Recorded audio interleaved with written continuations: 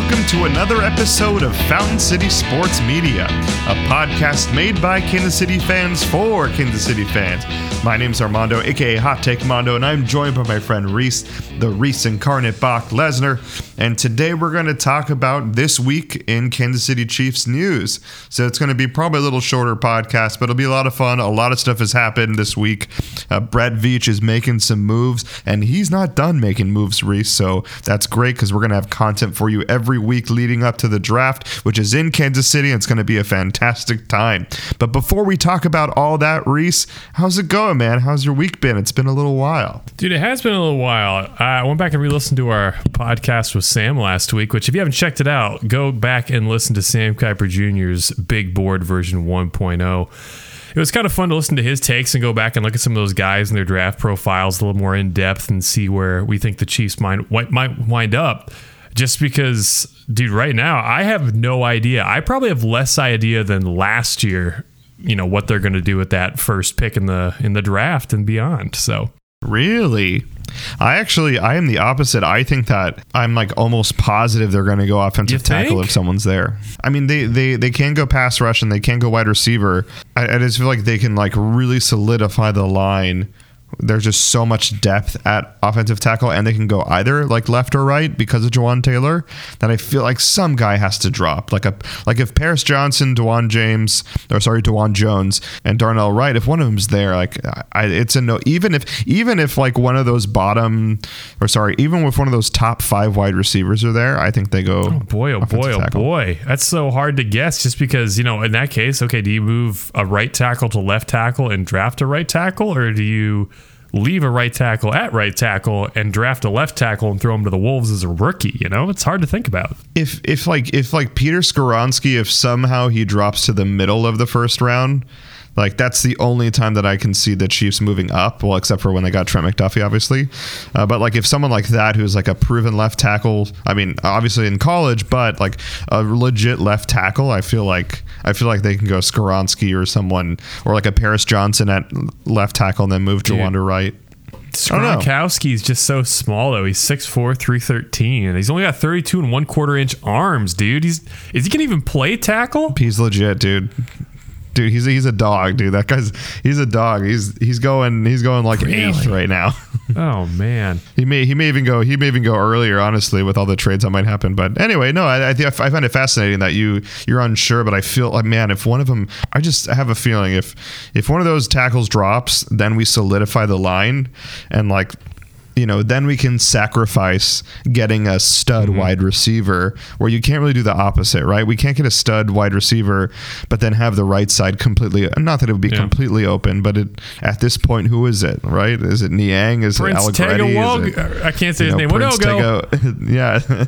Winogo, you know, so I don't know if, you know, you can't cook with fine meats if you don't have good butter, Reese. Is that a strictly you expression, or did you get that from somewhere? I literally just made that up right now. Man, we should get a butcher on the podcast sometime and be like, so are you saying that these meats are so fine that you need good butter to cook with them? We'd be like, yeah, you can't cook fine meats without good butter. Put that on a t-shirt. Yeah, I mean, that was a pretty bad analogy, because I guess you can just cook without any oil or anything, because there's so much fat that's rendered. It's a great analogy, though. It's like, you don't want to use crap. I'm the same way. So the butter we get, you ever had Kerrygold? Yeah, dude, when I was in Louisville, I only got Kerrygold, and I tried to get Logan onto it, because I told her we have to invest in good butter to make good food. Dude, 100%. Like, invest in good butter. So that butter is like very solid A tier. The only stuff you're getting better than that is if you go to like the state of Wisconsin. Dude, the Amish butter. They have the rolled butter sometimes at the fancy stores. Exactly. That's S tier butter. Kerrygold's very, very quality A tier.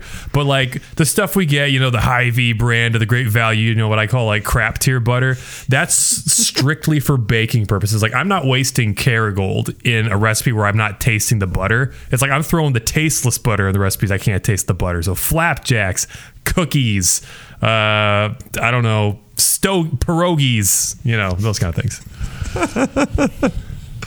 it's funny that we're talking about food, Reese, because this is going to transition perfectly into our photo roast. And let's do the photo roast before we do the social media blur, because it's just from one funny food thing to the next. And the reason why I say food, so for those of you that don't know, the NFL coaches meeting was this week in Phoenix, actually. My parents live like 5 minutes away from where they met.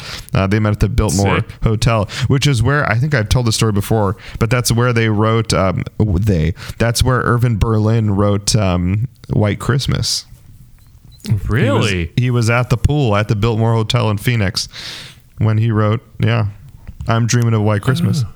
So that's like he was missing the snow because he's out like seeing the Shactus and all that stuff. Yep, and then he just he couldn't use Phoenix in it, so he used Beverly Hills, LA. But he did it in Phoenix. That's the Irvin Berlin lore. So anyway, at that same hotel, that is where the NFL coaches meeting was, and they took their annual picture.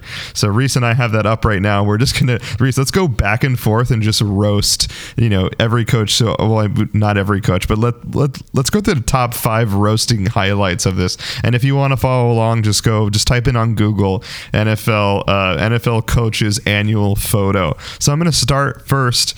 The reason why I transitioned into this when we're talking about food, that's right, I'm gonna bring up our boy Big Red. So like everybody's wearing, almost everyone is wearing just solid button down shirts, even when it's like casual. Andy Reid's the only one wearing a Hawaiian shirt. Oh yeah, and, dude, he has these like short khakis on, and the shoes that he's wearing, everybody has laces. Well, actually, Jim Harbaugh has something else. Everyone has laces except for Reid. If you zoom in, Andy's wearing these like what's that one? What's Tom's? that one shoe company where like Tom's, dude, but they're like nude Toms. So I cannot confirm / I doubt Andy Reid shops at Walmart, but those look literally verbatim to a pair of just like canvas George's, slip-ons. Oh, those look like some George's knockoff Toms that he's wearing. Oh my goodness! Yeah, these are a hot mess. Emphasis on hot. And also, if you zoom in on his watch, that's totally like a $10 Casio watch that he's wearing. Oh yeah, no doubt. It's so funny. Like the one recommendation I had on when I was back working at Boulevard is like, we need to have an Andy Reid mannequin in the gift shop, with like a steal his look thing. Oh. And just throw like the Boulevard Hawaiian shirt on there, like a pair of like khaki pants and a Boulevard, Chiefs unaffiliated baseball cap and some glasses. Would have been lit, dude. And it's so funny because he's dead center and he knows he's a boss. Like this is a total flex move. Where all the young kids are like dressed to the nines, but Andy Reid just like not even looking at the camera. He's like, I got 2 rings. I'm the hottest coach in the NFL. I'm wearing my Hawaiian shirt. Also, Reese, what do you got? Looking next to him, it's like, I think it's Ron Rivera to his left, his immediate left. Dude, Reid's got big old hands on him. I know. That's another thing that I noticed. Look at everyone else's. Even like Sean Payton. Sean Payton looks like he has big hands, but like Andy, dude. Imagine Andy on that O line back in the day, dude. Yeah, that would be. Can we get Andy Reid in the O line? He'd be pretty good. Everybody's got good footwork. No, Monster hands. Well, anyway, I'm spending enough time on Andy Reid. So there's as we should. Brian Dabble. You can see him. I think he's top left in the back, somewhere around there. It's so funny. Oh yeah, he's the one wearing shades. So at first, he looks like a spitting image of this pro wrestler named Carl Anderson. Hank, can I share my screen on Google Chats? I don't think I can. It's not worth looking it up. Anyway, I'll show you Carl Anderson later, but it's like he looks like a slightly overweight cosplay Carl Anderson. And he's also the only, there's 2 people wearing shades, but he's one of the only ones wearing shades. He's pulling them off really well, though. It's a really good look on him, I gotta say. Yeah, I mean, he looks like a bodyguard at like a club. Dude, you don't want to mess with this guy. So I saw someone on Twitter point this out, but like Mike McCarthy, I think, is down front right. Yeah. And he's got a good fit on, but dude, he looks old, tired, and just like over it. Dude, he looks like he's about to fart or he's been farting the entire time. Absolutely. Who else we got on here? Here, I got another one. I got Tweedledee and Tweedledum on the left side, dude. Wait, who's that? We got hold on, I'm drawing a blank. Oh, we got Matt Matt LaFleur. Well, and then we got Sean McVay both together, both wearing skinny dress pants. And then they have they both have their club t-shirts on. They're both wearing these like express super tight like button downs that you would like. Both of their fits, they're going straight to the club after this. Oh, dude. Well, like juxtaposed to right and back of them, like Mike Tomlin looks like he's going to kill everyone in that room. Dude, Mike Tomlin always looks like Mike Tomlin. Like if you Googled Mike Tomlin, I guarantee he looks sharp in that suit, man. But he looks like, man, he's gonna destroy people. No, he always looks sharp, put together. But yeah, he looks like he's like from a John Wick film or something like that. You know, like he's got the assignment, he's gonna give it to him, like, or he's the guy that like John Wick has to get through. Yeah, dude, I think it's the shades. It's the shades. That's pretty nice. Who else? Arthur Smith of the Atlanta Falcons looks like a weird cross between like Chevy Chase and Will Ferrell. Do you see him? Wait, he's in the blazer in the top right. Hang tight. Sorry, this photo. No. I see him. Yeah, he's right by Tomlin, right? Yes, there he is. Yep, right by Tomlin. Yeah. I knew he was in front of, or he's behind Sean McVay is all I knew. Yeah. But dude, yeah, look, he looks like Will Ferrell and Chevy Chase had a baby. It's weird. Juxtaposed, if you go right behind Andy Reid, you have you have Dan Campbell like just woke up for this photo, like he was totally partying the night before. Him, dude. Kevin McConnell right next to him, and then Robert Soloff. They all look like frat bros that like just went out to party, and then like, oh shoot, we got our group photo. Dan Campbell looks like he graduated college in 2002, and he dresses the same way ever since he graduated college in 2002. Still living out his glory days, and like that's totally spot on too. Dude, he's huge. And who's the guy next to him? Because he's pretty huge too. Because like Dan Campbell's not a small dude. Oh, that's Vikings coach. What, really? Kevin O'Connell, yeah. Dude, was that like his entire resume? Is like, yo, so what do you bring to the Vikings? He's like, the fact that I'm built like a Viking. Good grief. He's huge. Yeah, because I mean, Dan Campbell is like, you know, held his own as a tight end back in the day, and I think Kevin O'Connell was Sam will let us know what he was because I don't remember. It's like they're both making Robert Saleh look small, and like Robert Saleh's not a small dude. No, not at all. Oh my goodness. Yeah. One more thing that I have. Pete Carroll always looks very young on like when he's on the sideline, because Pete Carroll's like 70. And but he never looks 70. But in this photo, dude, he looks like a grandpa, total grandpa in this photo with everyone else around him.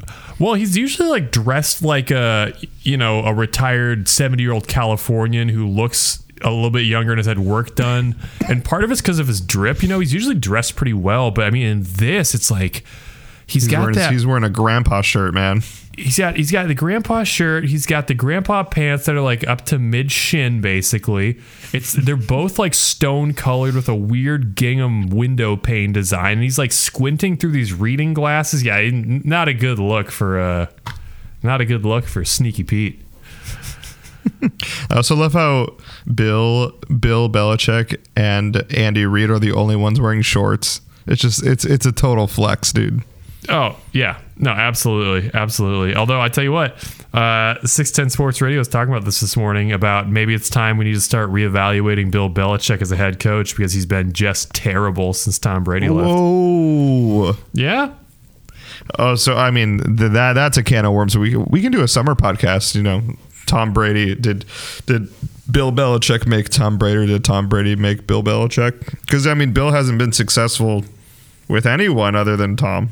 I don't believe he's won a playoff game without Tom Brady. I mean, and even when he was on Parcells' staff. But other than that, just like no success at all minus Tom.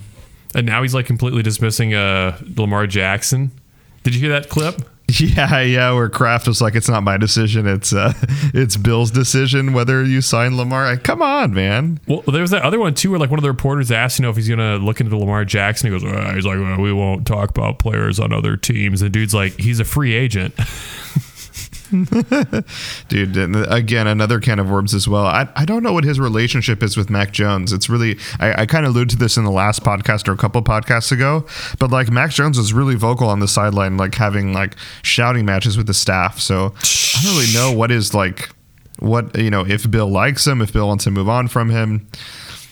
I don't know.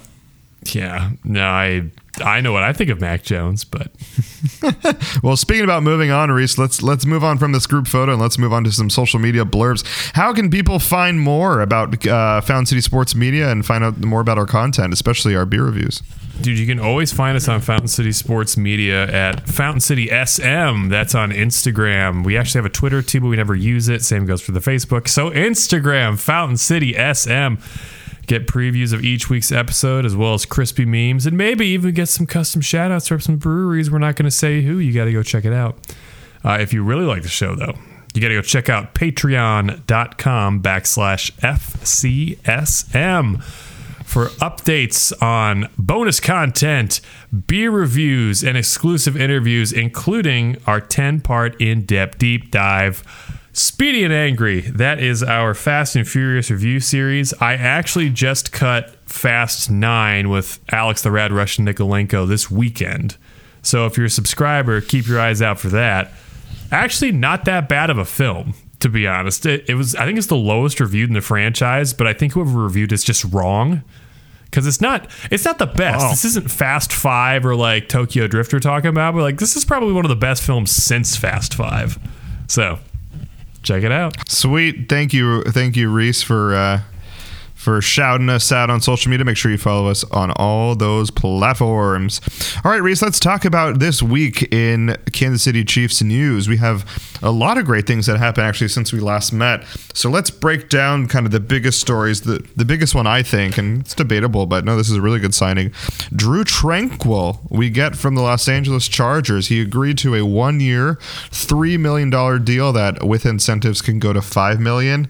Drue Tranquill, a really awesome player. I think he first caught my eye this last year because I think he had the most tackles against us when we had played. I think in both weeks that we played the Chargers, like he lit us up. I think he even had an interception, but he stood out immediately. Of course, they have other guys on that line, so like Drue Tranquill's name can go behind the wayside sometimes, especially in national sports, but those that listen or that watch Kansas City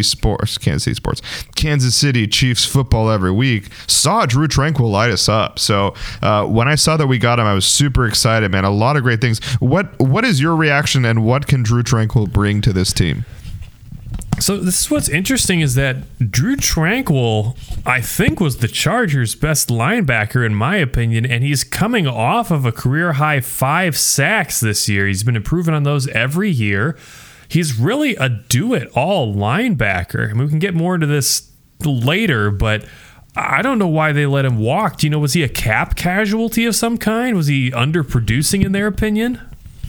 Well, I also, So the Chiefs give an offer, the Chargers are allowed to match. Is that correct in his deal? I don't know what kind of franchise tag they put him under. It could be one of those. Because it also made it seem on Twitter, at least, that Drue chose Kansas City over anybody else. I bet he did. He like Drue Tranquill, like Drue Tranquill is definitely the new bad guy in LA Chargers lore. For example, the Drue put out a farewell letter that Chargers Twitter ended up putting on their Twitter account, and you go through those comments, dude, and it's a bloodbath. They're you're not only are you leaving, but you're leaving to the Kansas City Chiefs. Are you kidding me? And dude, we got him on such a sweet deal, and just like you said, like he was arguably the best linebacker, but because they had so many studs, right? So many people that have the sticker shock, that his name like really went through the wayside. And I don't understand why the Chargers would let him walk, because, you know, one of the downfalls of the Chargers last year was all the injuries on that defensive side. So you're getting rid of a guy who played really well when these guys were injured, and you're getting rid of a healthy guy, right? Which is what you need to come back into the playoffs. So it's just like, it's just a double whammy. It's a huge win for the Chiefs, and also somehow we also make a negative for the Chargers. And what's so funny is that Drew Tranquill almost doubled his career high of sacks last year with over 140, and that puts him like in the neighborhood of Nick Bolton, who I think was second in the league in tackles, was he not?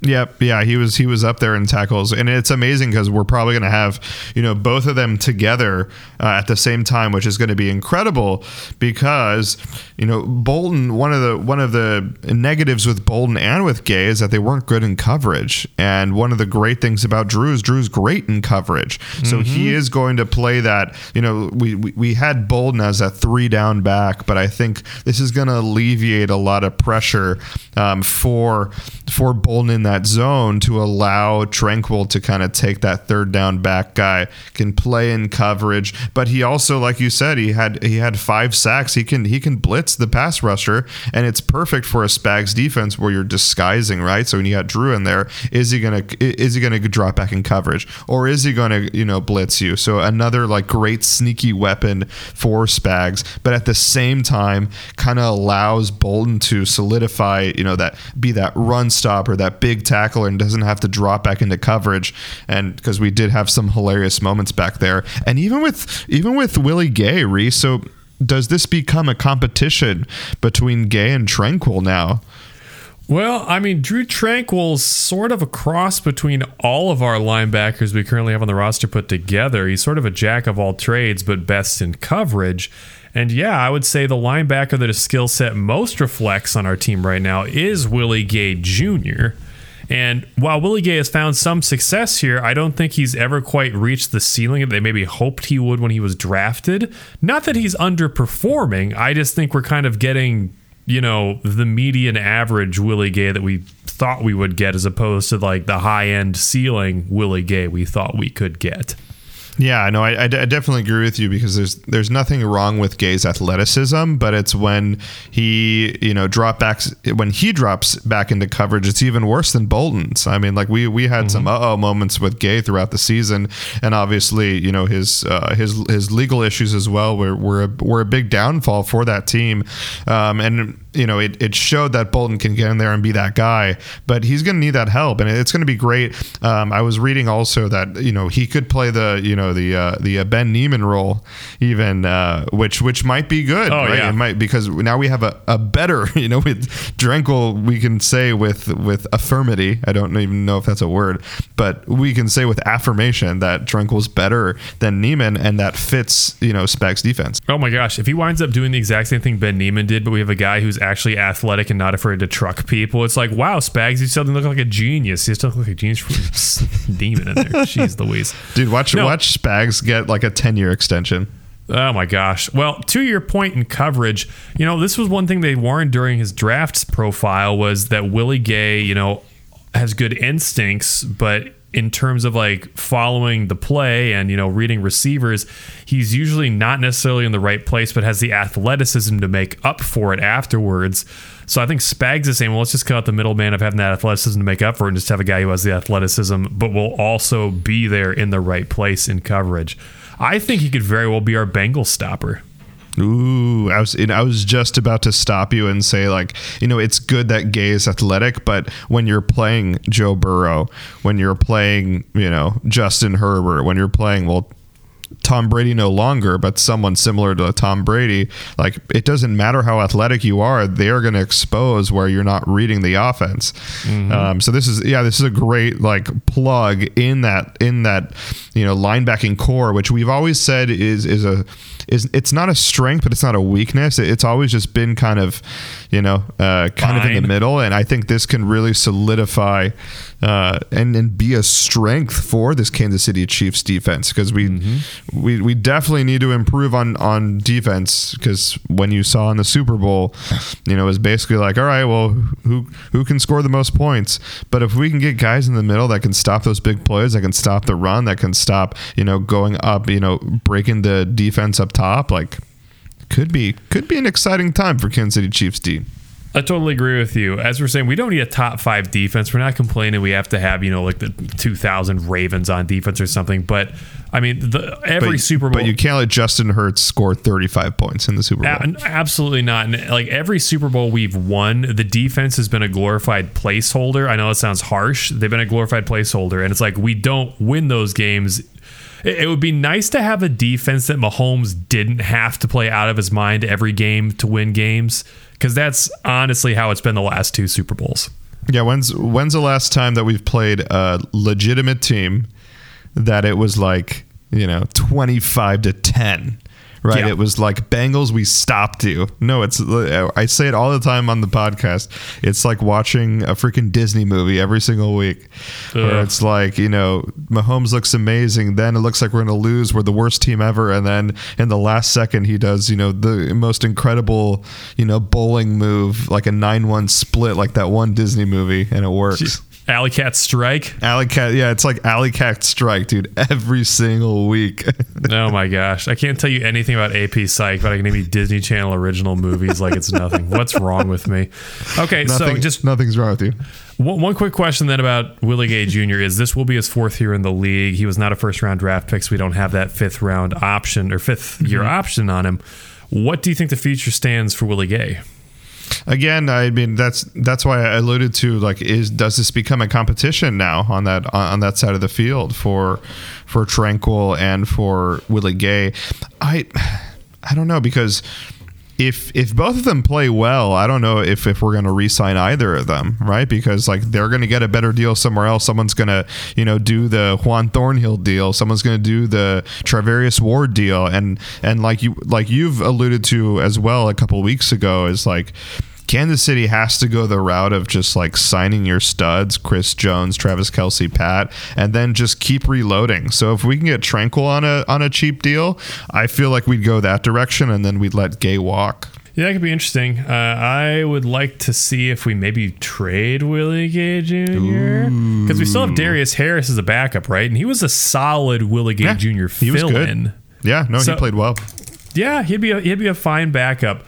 So the one other linebacker in the room that this leaves us with to talk about is Leo Chenal. Yeah, so my question to you is, so obviously Chenal's weakness is being in coverage. Yeah. Now, I think we've talked about this in the podcast, but what do you think the odds are that we might start switching Leo to kind of like a standing linebacker on the edge, or maybe even switch him to play more defensive edge? Because I've pointed out to you multiple times that outside of having, I think, like 2-inch shorter arms, he's almost a 1-for-1 physical specimen to someone like TJ Watt. He's 6'3", 250. He actually runs a faster 40-yard dash and a very comparable broad jump and vertical jump to TJ Watt. When's the last time Spags has done that, though, had an outside linebacker implementing the edge? I just don't know if that's his MO. It's not. He likes having those big, tall dudes like George Karlaftis, Amenahue. So I don't know. What are your thoughts on Chenal? Where's this spot now? I think like there is still a spot for Leo Chenal on this team. I just don't know if it's going to be a prominent role right away. But I think Spags likes him as this rotational guy.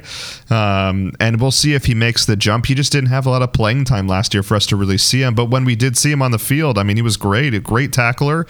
Just didn't read the offenses very well, and sometimes didn't know where he was. And I remember there, he had a couple confusing looks a couple weeks here and then. So if he clears that up and we see him in coverage and he makes some improvements, then maybe we keep him there. I just don't know if Spags is going to put him on the edge. But we'll see. I'm really rooting for him because I think he can be a really special player on this team. I just don't like the irony is that we're kind of stacked where he wants to be. Well, yeah, but the interesting thing is that Spags isn't really big on the guys that have bend around the edge, and Leo Chenal's got fantastic bend. And one thing they said, the best thing about him is he's a huge downhill runner who's great getting to the ball carrier and the quarterback.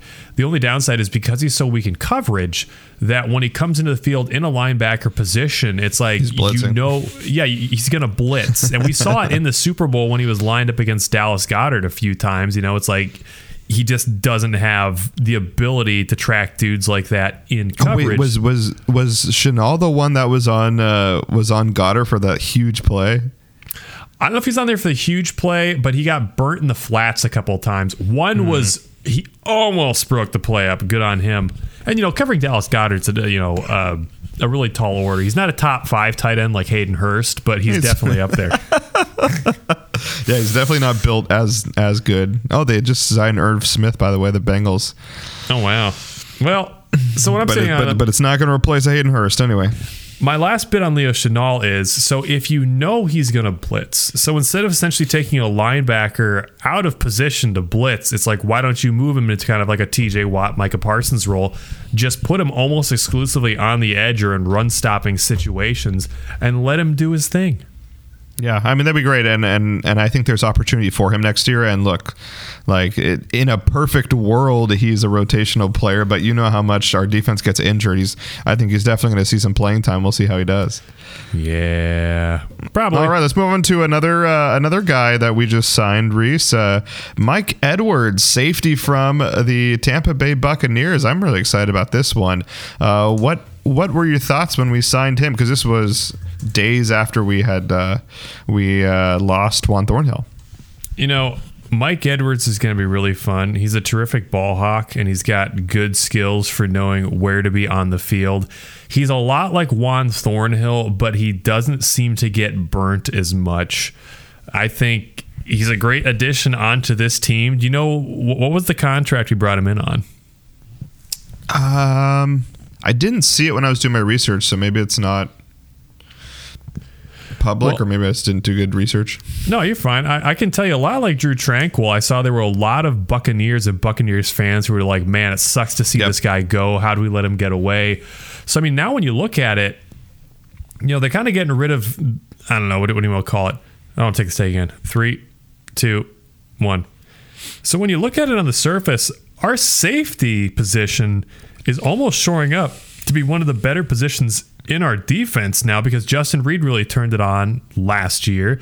Brian Cook has a really high ceiling and was starting to show flashes of potential toward the end of last year. And now we got a veteran ball hog like Mike Edwards. I mean, you can't hit dudes more the way you used to when they come across the middle. But I tell you what, people think twice before coming across the middle when they see Mike Edwards there. Yeah, that's a good point. And actually, I'll touch on something really brief because you brought it up. I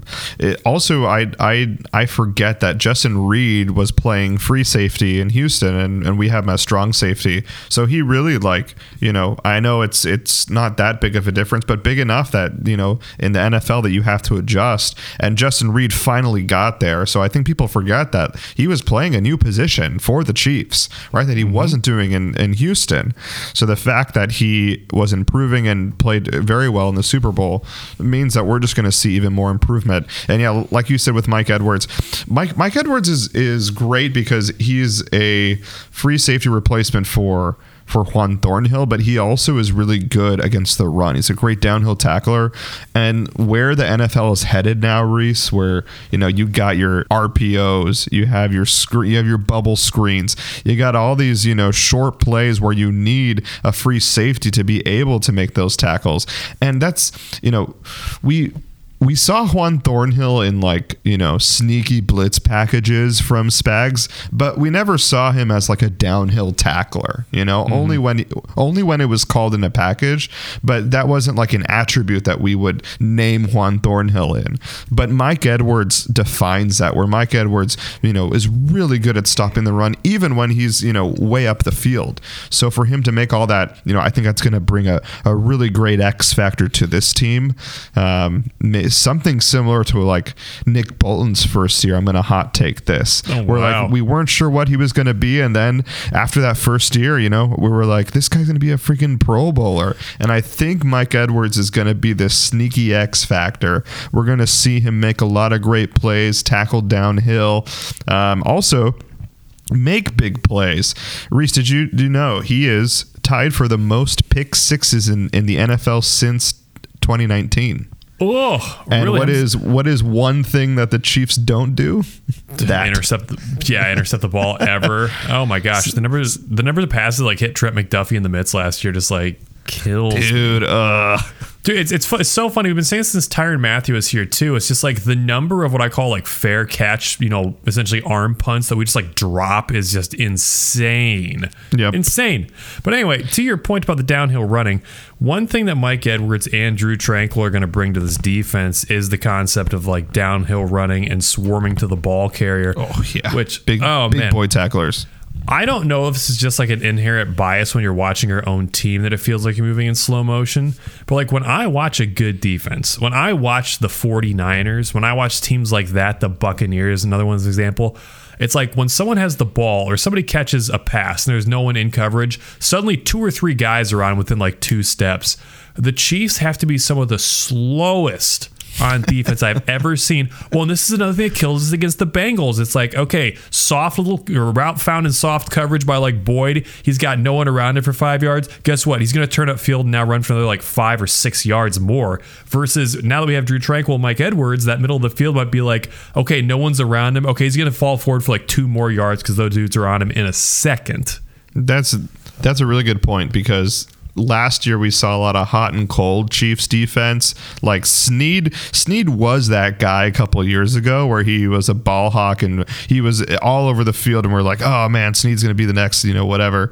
But then he had injuries, and like it took a little while for him to come back this year. And like not Mike Bolton, Nick Bolton, like tackles well, but Nick really freezes. Like when guys come to him, he's not swarming to the guy, he's waiting for the guy. Where you're right, I think you bring up a good point where like Edwards and Tranquill really suck up that middle of the field for the counterattack to Burrow just slant. Mm-hmm. I think I'm really excited, and I think Brett Veach made some incredible moves this week because they're cheap. He made cheap moves, but really plugged in places that the Chiefs needed, and like guys that do really well. So great pickups. All right, Reese, why don't we go into the beer review? I was going to talk some Byron Cowart, but why don't we save that for another day? But just so if you're watching this or you only listen to us for Chiefs news, the Kansas City Chiefs take 26-year-old defensive tackle from Indy, Byron Cowart. So I'm pretty excited about that, but we'll talk about some more later next time. So how about instead, let's review a beer. I got a beer from Connecticut. That's where I'm at right now. So let's let's see what happens. Stay tuned. Let's do it.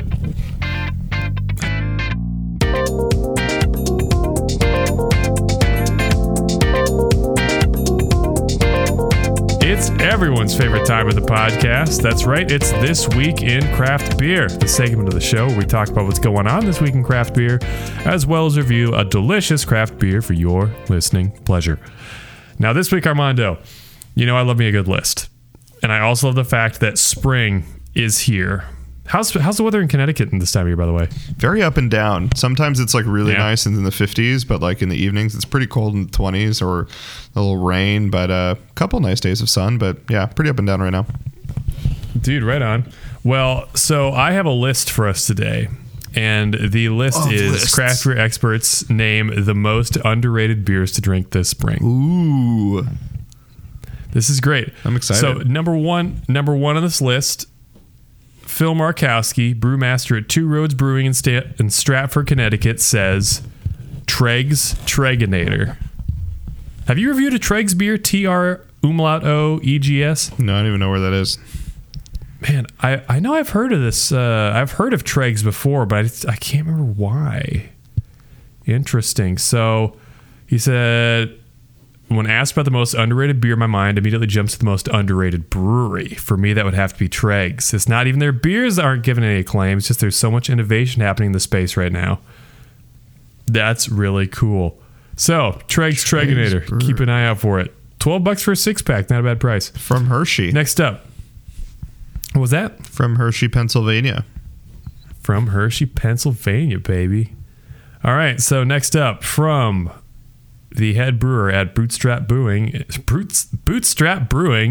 Longmont, Colorado, we have Hogshead Chin Wag English Style Bitter. Ooh.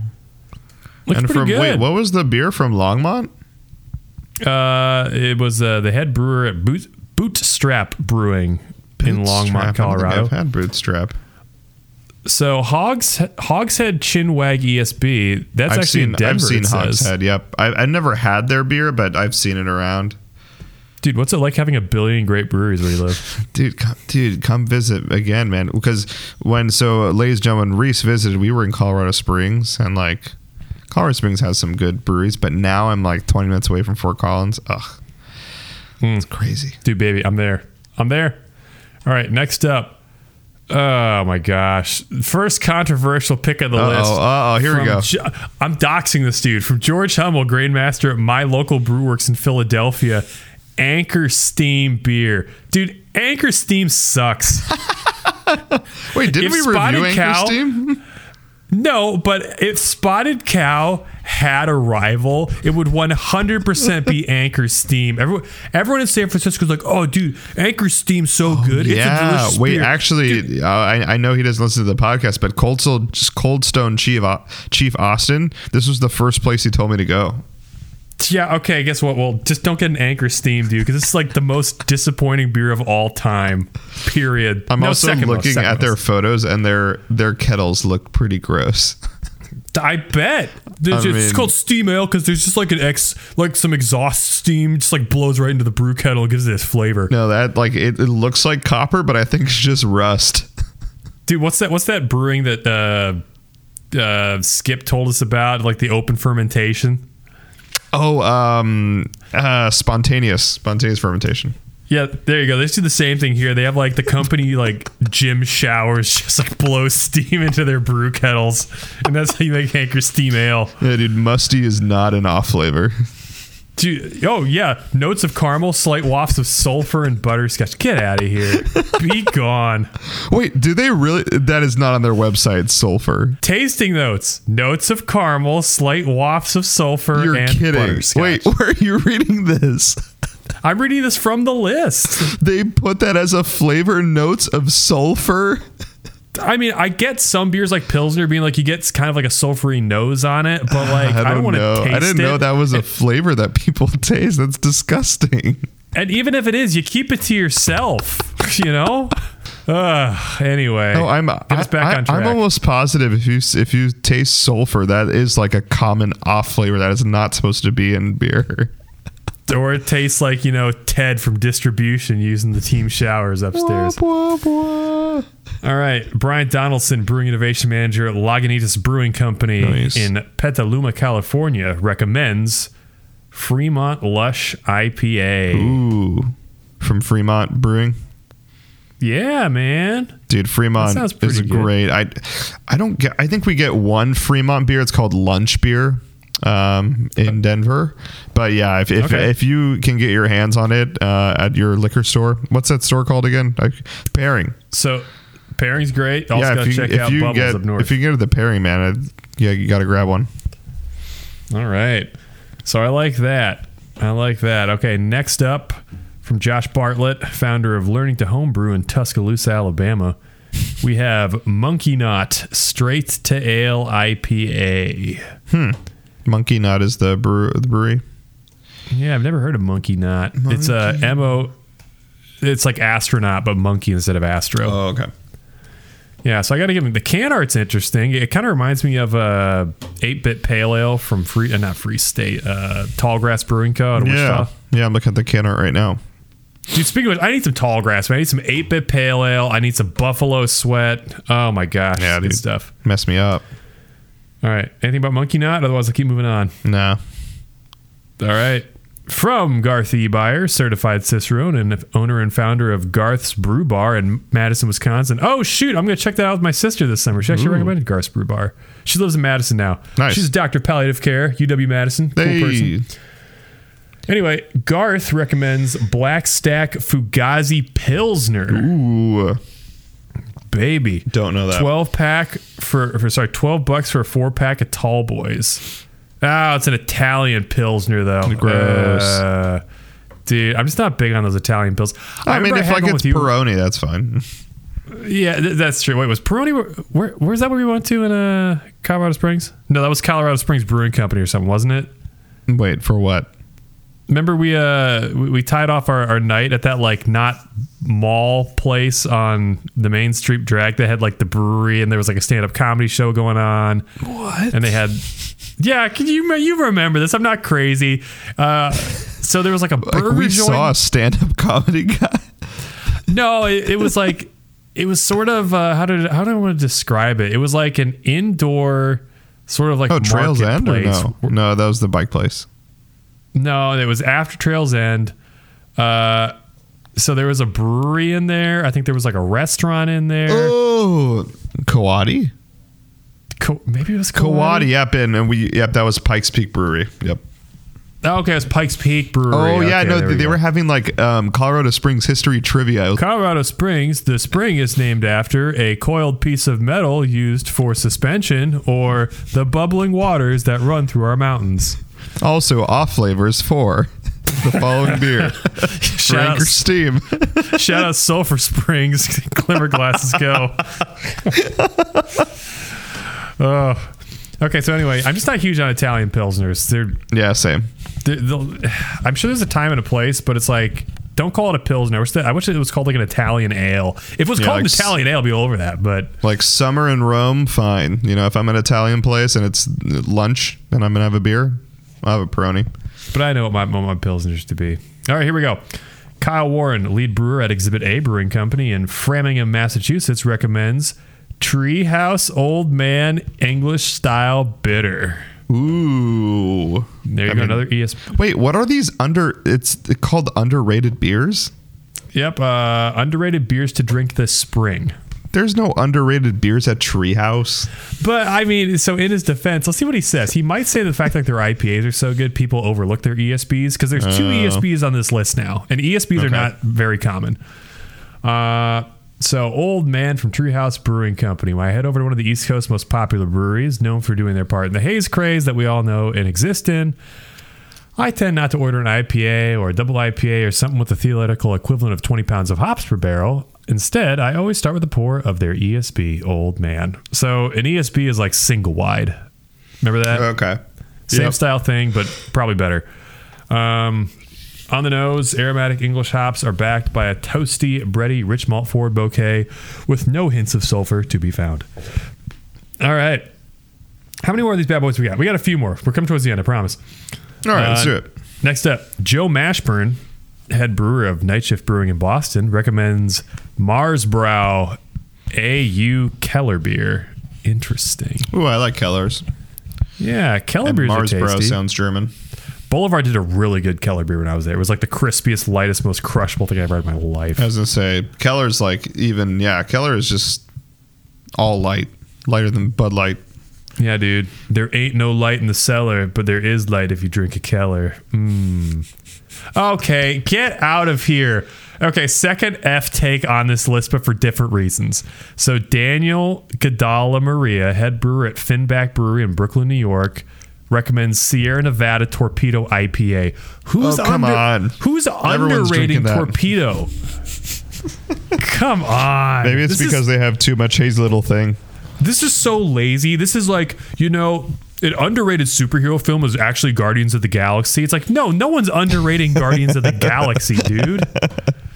Lazy take. $11 for a 6-pack? Come on, bro. Come on, dude. But that was a generation that defined what a West Coast IPA was. This is like a sentence. I think he probably had his like executive assistant pull it out. All right. Next up, Jeremy Marshall, brewmaster at Lagunitas Brewing Company in Petaluma, California, says Moonlight Death and Taxes Black Lager. Okay, so you know what's really interesting? If you didn't have a beer to review tonight, I actually have a black lager sitting in my fridge I was going to review. Oh, really? So I will be curious to see what Save for next week. All right, and that is the last one on the list. Those are underrated beers to drink this summer, as well as Torpedo IPA and Anchor Steam Ale. All right, Armando. Just have your local, just everyone, wherever you are, just have your local beer. You have great local beers around now. Yeah. Drink your local beer, and if you don't have local beer, find local beer. Make your own. Be a what do they call those? A home brewer, but just don't tell everybody about it, you know? So, you know, to be a vegan, a CrossFitter, and a home brewer walk into a bar, and everybody immediately knows. All right. Anyway, Armando. All right, let's do it. Floor is yours, my friend. What beer do you have to review for us tonight? So last time I was in Connecticut, I reviewed the same brewery, but a different beer this time because it was during October. Last time I did a beer review here was for Oktoberfest. Mm-hmm. So I did Grey Sail's Oktoberfest beer, but now I'm going to do Grey Sail Brewing's Poor Judgment, and Pour is P-O-U-R. All right. And Poor Judgment is an IPA from Rhode Island. Oh, baby. Rather than we reviewed a Rhode Island beer on this brew. No, we did. You said you did one of their beers already. So yeah, so this is from Westerly, and Westerly is, I'm in like North Connecticut, so I'm only 10 minutes away from Westerly, Rhode Island. So it's basically kind of in the same place. Dude, does Connecticut feel rich? I've always been told Connecticut feels rich. Oh, very. Where I'm staying right now, I live 6 minutes away from Taylor Swift's home. Which one? The one that she wrote, Greatest American Story or something. Jeez. There's an actual song that she wrote about the house, and I've been on that beach, like in her backyard. It's been great. I've never seen her though. Really? Dude. I did see a guy leave her house one time though, and a friend of mine that like is a Taylor Swift crazy fan was like, oh, it could be her boyfriend, blah blah blah, and it definitely looked like that guy. So I may have seen her boyfriend leave the garage. Dude, keep tabs on that dude because he's gonna have a breakup song written about him before you know it. Nice. It's okay. We'll just shake it off. Well, Armando, oh gosh, you almost slipped that one past me. Oh, that was good. Points for you. Okay. Becoming Reese. Dude, he is. He's becoming. Anyway, so Poor Judgment. Pour that. Give us some judgment. There we go. All right, ladies and gentlemen, we judge our beers with 5 categories on this show. We have appearance, aroma, flavor, mouthfeel, and aftertaste. And after each category, Armando is going to give it a rating from 1 to 10. So Armando, category number 1. Oh my gosh. With the freaking 8-ounce line of that pint glass, I don't know if you can tell, it's right on that 8-ounce line, or at least it was. Oh, really? It's changing now. So appearance on that beer. Nice. Okay, appearance of this beer. So this is I think it's just a West Coast. I don't see anything that says double hazy or anything, just IPA. But this looks hazy. It does. So maybe I'm wrong. I mean, it should say East Coast or... Well, I guess it doesn't have to say East Coast or West Coast now that I think of it. We just always do it in Colorado. So I'm just going to assume this is a hazy IPA because it is incredibly cloudy.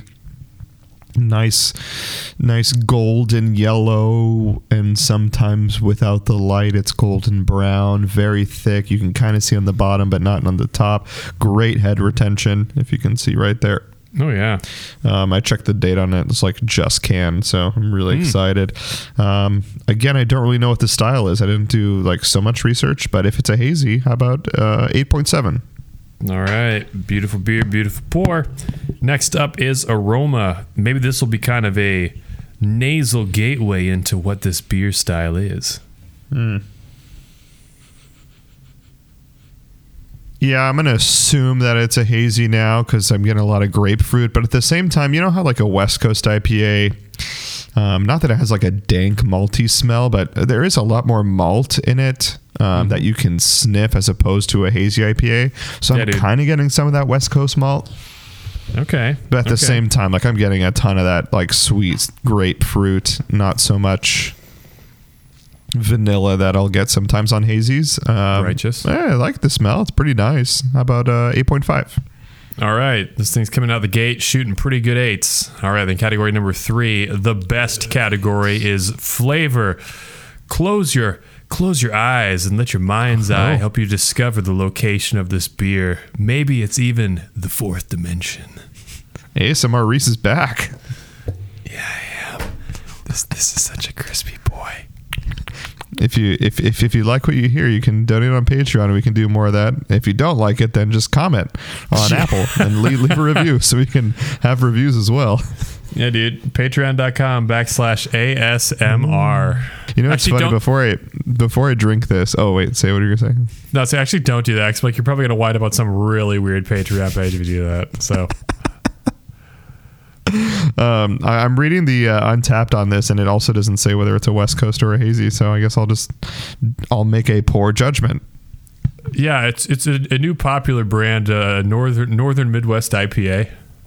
Yeah, this is strange. It's so I mean, of course you can have citrus notes on a West Coast IPA, but like this is like very citrusy, but doesn't have the full finish. I guess we'll go into those categories later. But it I don't know. It's like it wants to be a hazy, but this is definitely a West Coast IPA because it's very dank and it's very bitter.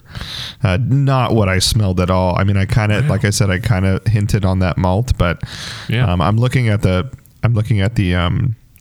hops right now. So we have the simple ones, the Cascade, the Simcoe, and the Eureka hop, which actually Eureka, I don't know if that is a simple hop, but I've seen Eureka a couple of times. The outlier is CTZ, which I do not know what that is. Oh, so is that an experimental hop or is that just a acronym?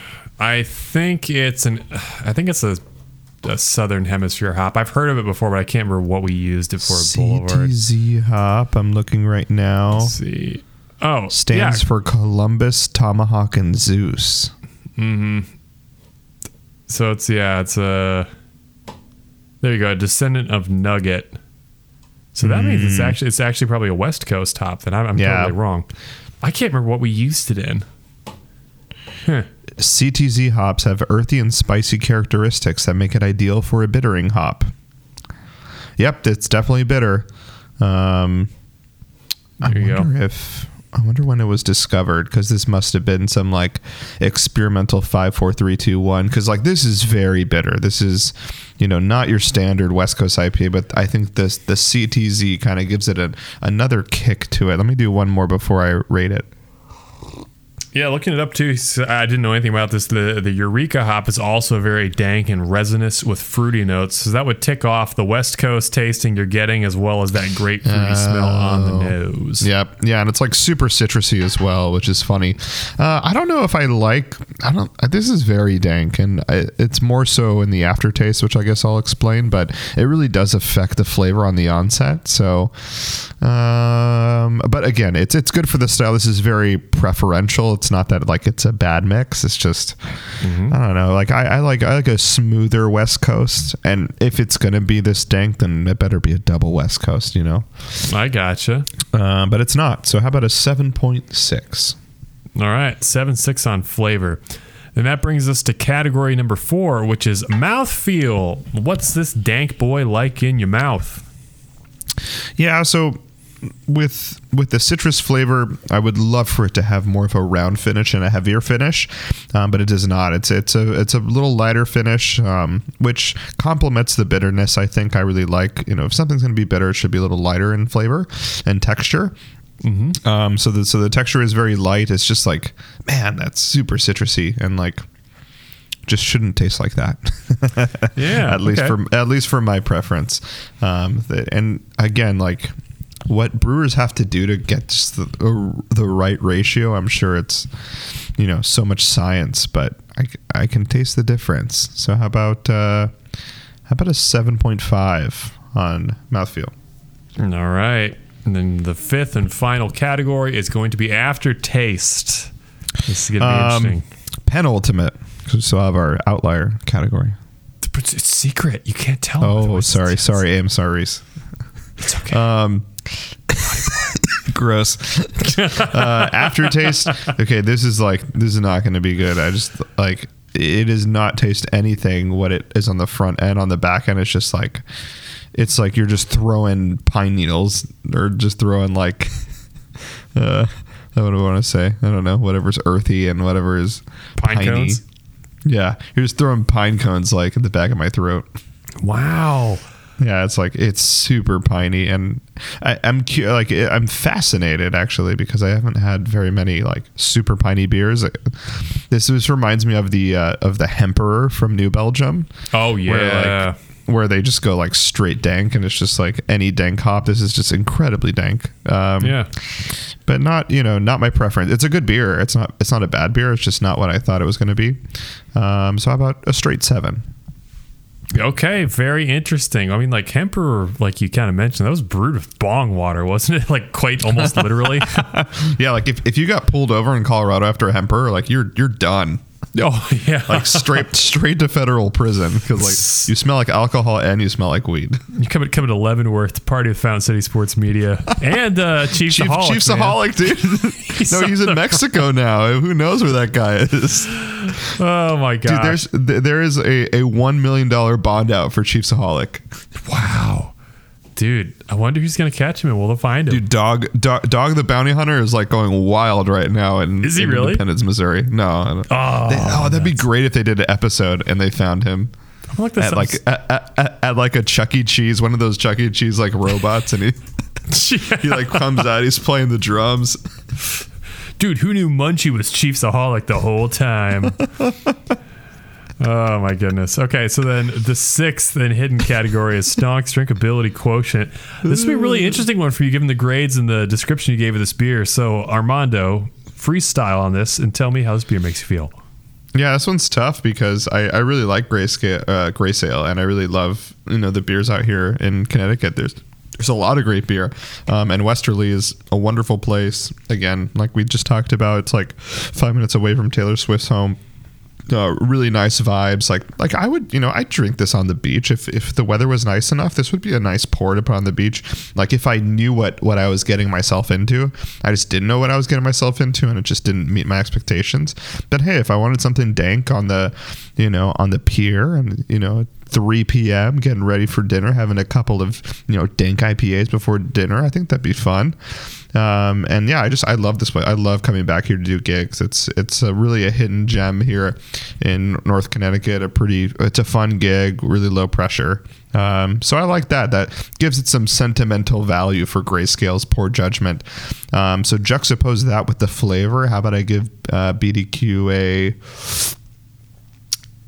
an 8.1. Dude, very nice. Very nice. 8.1.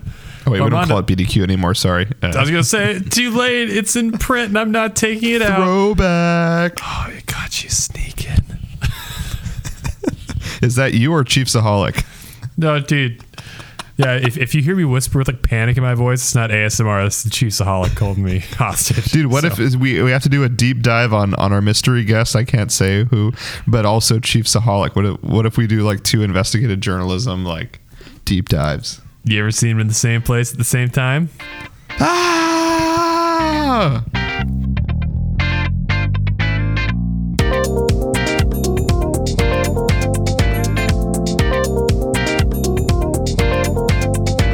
Hello, ladies and gentlemen. We are back from a beer review by myself, Poor Judgment from Gray Sail Brewing. Is Grayscale, is that a thing?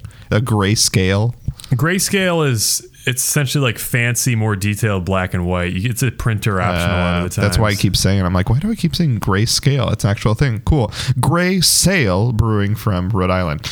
All right, Reese, let's finish up this podcast with some other great not some great things, but some headlines in the Kansas City Chiefs news this week. Probably the most notable news is Mecole Hardman goes to the Jets, Reese. I don't have the numbers of the deal up, but I think just the fact that Mecole goes to the Jets that could possibly have Aaron Rodgers any day now. What is your reaction to Mecole leaving the Chiefs and how you feel about that? And then a potential pairing with Aaron Rodgers and rounding out that cast of Garrett Wilson and Breece Hall. Double-sided sword. So First, I'll just say I was a little surprised because I thought, given the fact that he missed so much time last year in what was supposed to be, his kind of emergence prove-it season, I would have thought he would want to take one more victory lap in Kansas City, would want to sign him to a nice team-friendly one-year deal just to keep him here because our wide receiver room is a little thin, but he knows the offense. So I was surprised that he decided to branch out and go to the Jets, or that maybe we didn't offer him anything.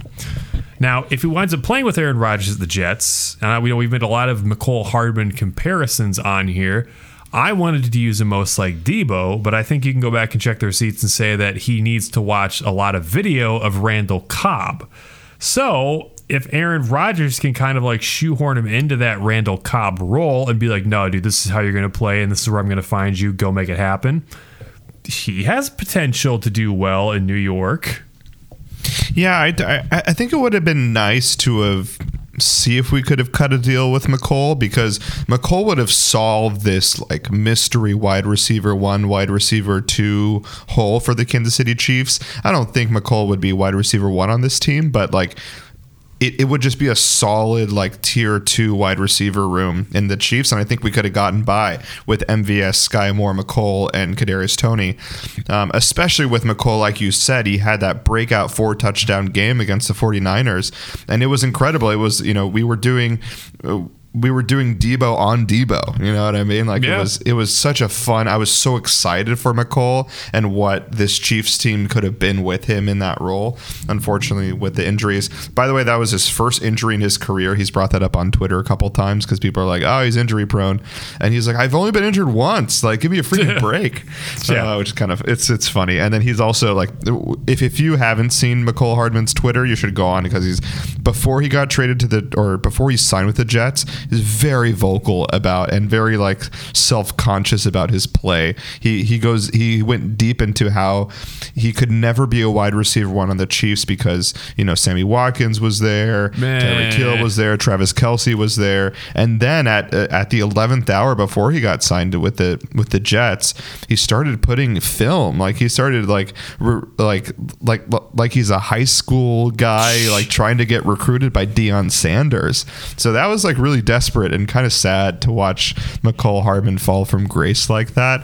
But like you said, he gets straight to the Jets, and I think he can have a great role on that team. I really like this Jets team, and I've always liked this Jets team, even with Zach Wilson on the team. I will say I got my Zach Wilson take very, very, very wrong. Although, if he solves his yips in this year of Aaron Rodgers, he could still be a good quarterback. But that's another conversation for another day. I don't know if with Aaron Rodgers, the Jets are a Mecole Hardman away from the championship, but they definitely become competitive in that division. And I think they steal one from the Bills and could possibly steal the Bills in the playoffs. So I take a little bit of offense with what Mecole was saying about, his whole, I could never be a wide receiver 1 because these guys were here. I mean, that's such like a post hoc fallacy that, this couldn't happen because this was the case, therefore this didn't happen because this was the case. You can never prove it, right?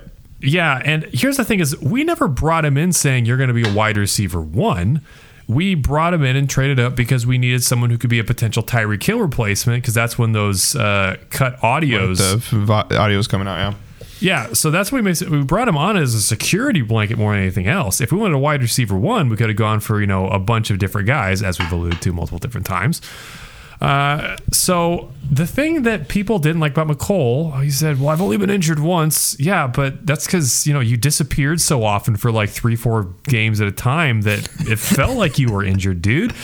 It's like he was disappointing in the sense of he never had any serious development while he was a Chief. And I would almost argue his best season was his rookie year, because after that point, he was less apparent as a vertical threat or running routes, and he just became more and more of this gadget player type of dude. I never saw his route running improve. I never saw his hands improve. He seemed like a guy that whenever a pass was heading his way and it was dialed up, it was sort of like you were pleasantly surprised if he came down with the catch, Yeah, and I don't know if it's more of a compliment or less of a compliment that I think his best year was this year, even though he was injured all the time. Like when he played well, but you're right. It's almost like Andy Reid was like, man, we like gave you a chance to run routes, we gave you a chance to catch, and you're not doing any of this stuff. Now I'm gonna have to punt, and now I'm gonna have to redesign this playbook in order to get you to be productive. Fortunately, I think this was a blessing in disguise, is because Reed really utilized the jet sweep, the gadget plays. Guys were able to plug right in because that was supposed to be McColl's role. Tony plugged right in. Sky Moore plugged right in. So like it worked to our advantage. That's kind of an offshoot topic, but no, you're right. Like he just never transpired, and he had that's the thing. Like you said, he had the opportunity to. It wasn't like Pat wasn't throwing to him. Like Pat gave him a lot of. I remember some games where he dropped like 3 or 4 balls in the same game. Like it's unfortunate what happened, because like I was rooting for him. I remember in the beginning of the year I was like, this is going to be his breakout season, and I was half right. Then he got injured, but no, I think he could be very productive on that Jets team. Like Aaron Rodgers is slowing down. Like I think he did show regression, but if he has a guy, if he has a guy in the flat, if he has a guy that McColl's his check down guy, that's not a bad option. When you got Garrett Wilson going over the top, I forget who they signed as their tight end, but like Aaron has weapons, and I don't think the Jets are done either. I don't think we're going to get into on this podcast, but Beckham Jr. is still out there. Hopkins is still out there. If they have one more guy, this may be Aaron Rodgers' best team he's ever had. I don't know. Yeah, it's very possible. Like I said, the biggest thing I want to watch is see if McColl's route running improves at all, because I would describe his overall experience as a wide receiver in Kansas City not too dissimilar to how MVS looked last year, where it was just like, okay, you obviously ran the route, but like you're not in the right place by like 2 yards, because Pat just threw that like 2 yards behind you, and ahead of you. It's like that's where you should be, not where you are. And that just kind of sums up McCole Hardman's tenure here in Kansas City. So I wish him the best of luck. I think the Jets got a great gadget player who, still has plenty of room to grow as an actual receiver. And if he does, you guys got yourself a heck of a dude. Yeah, totally. Reese, let's finish off the podcast. I actually don't have it in front of me. If you want to open up the Vegas odds, or what Vegas thinks our win total is going to be, and we'll discuss that. Yeah, we won't talk on this forever, but the Kansas City Chiefs are the Vegas odds favorite for the Super Bowl this year, and they had the highest total win projections at 11.5 this year, Armando. That's the highest win projection? And that's tied with the Cincinnati Bengals and the San Francisco 49ers. Bengals, really? Okay, I guess I can see it because, they've been good the last few years, but like the 49ers is interesting to me. Well, I think now, the 49ers defense right now is the best. Like they've already grown because they got a couple guys from the Eagles. Like their defense got better this offseason. So that's intriguing. And they're really just banking on Brock Purdy. Although I heard today, very fascinating. So do not bet on the 49ers. Shanahan alluded to that Brock Purdy's not going to be ready. So who's next in line was supposedly Trey Lance. But Shanahan also said that he is not ready to play as well. Jeepers. So who's third in line? Sam Darnold might start the season for the 49ers. Well, Darnold. How's that for a hot take? He's a California kid, so maybe, being back home in the sun's going to help. But, if he can make Sam Darnold play well... Greatest coach to ever live. Yeah, dude, Shanahan's coming for Andy Reid's title of quarterback whisperer, I tell you what. Brock Purdy, Jimmy Garoppolo, like he is. It's funny that Trey Lance must be doing something really wrong. Right? Okay, so then Kansas City Chiefs, Armando, are you taking the over or under at 11.5? I'm smashing the over on 11.5. I'm surprised that's the line. Well, because what was our record last year? 14-3 regular season, and that was a tough year. Go back to all our, ladies and gentlemen, go back to our podcast. That was a tough season, and we were 14 then. I think we're smashing the over.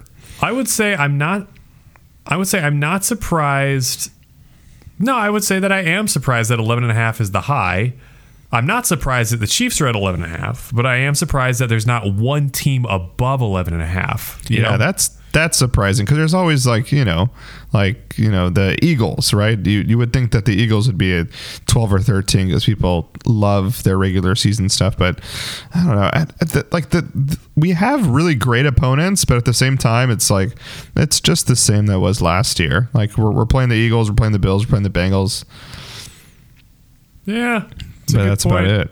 Eagles, just a fun fact, they took a step back with a 10.5 win total for this year. Interesting. They've lost a lot of pieces. I mean, they quietly have lost a lot of pieces. Yeah, they lost a lot of key people on defense, but I really think that offense is just going to roll in the regular season. I think like Jalen Hurts is finally hitting his stride. It's the regular season, and the Eagles play really well in the regular season.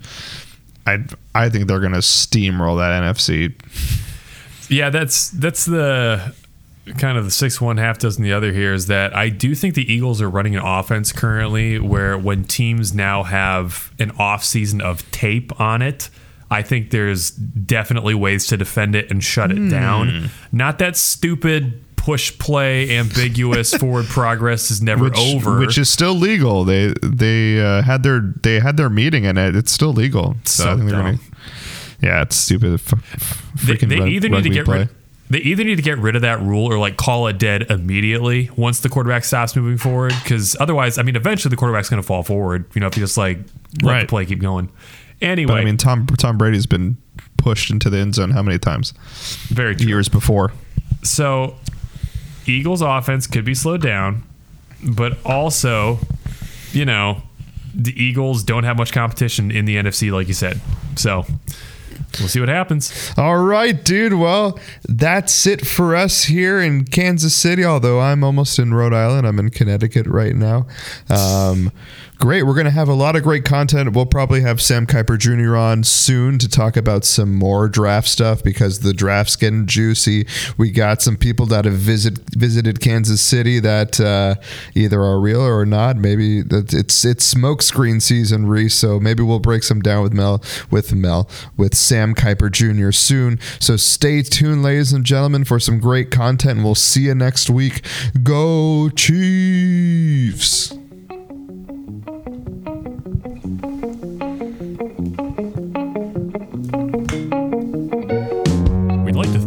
Joining us today on Fountain City Sports Media. This podcast is brought to you by listener support, so consider becoming a friend of the podcast. Check out our Patreon page at patreon.com/FCSM to gain access to premium content, including outtakes, bonus episodes, and exclusive beer reviews. Check out our website at FountainCitySportsMedia.com for more info on the podcast, social media, and of course, the goings-on in the beer industry. Special thanks to bands Carswell and Hope and Like a Tiger for providing our intro and outro themes. And as always, I'm Reese, and alongside my good friend Armando, we thank you for tuning in to Fountain City Sports Media.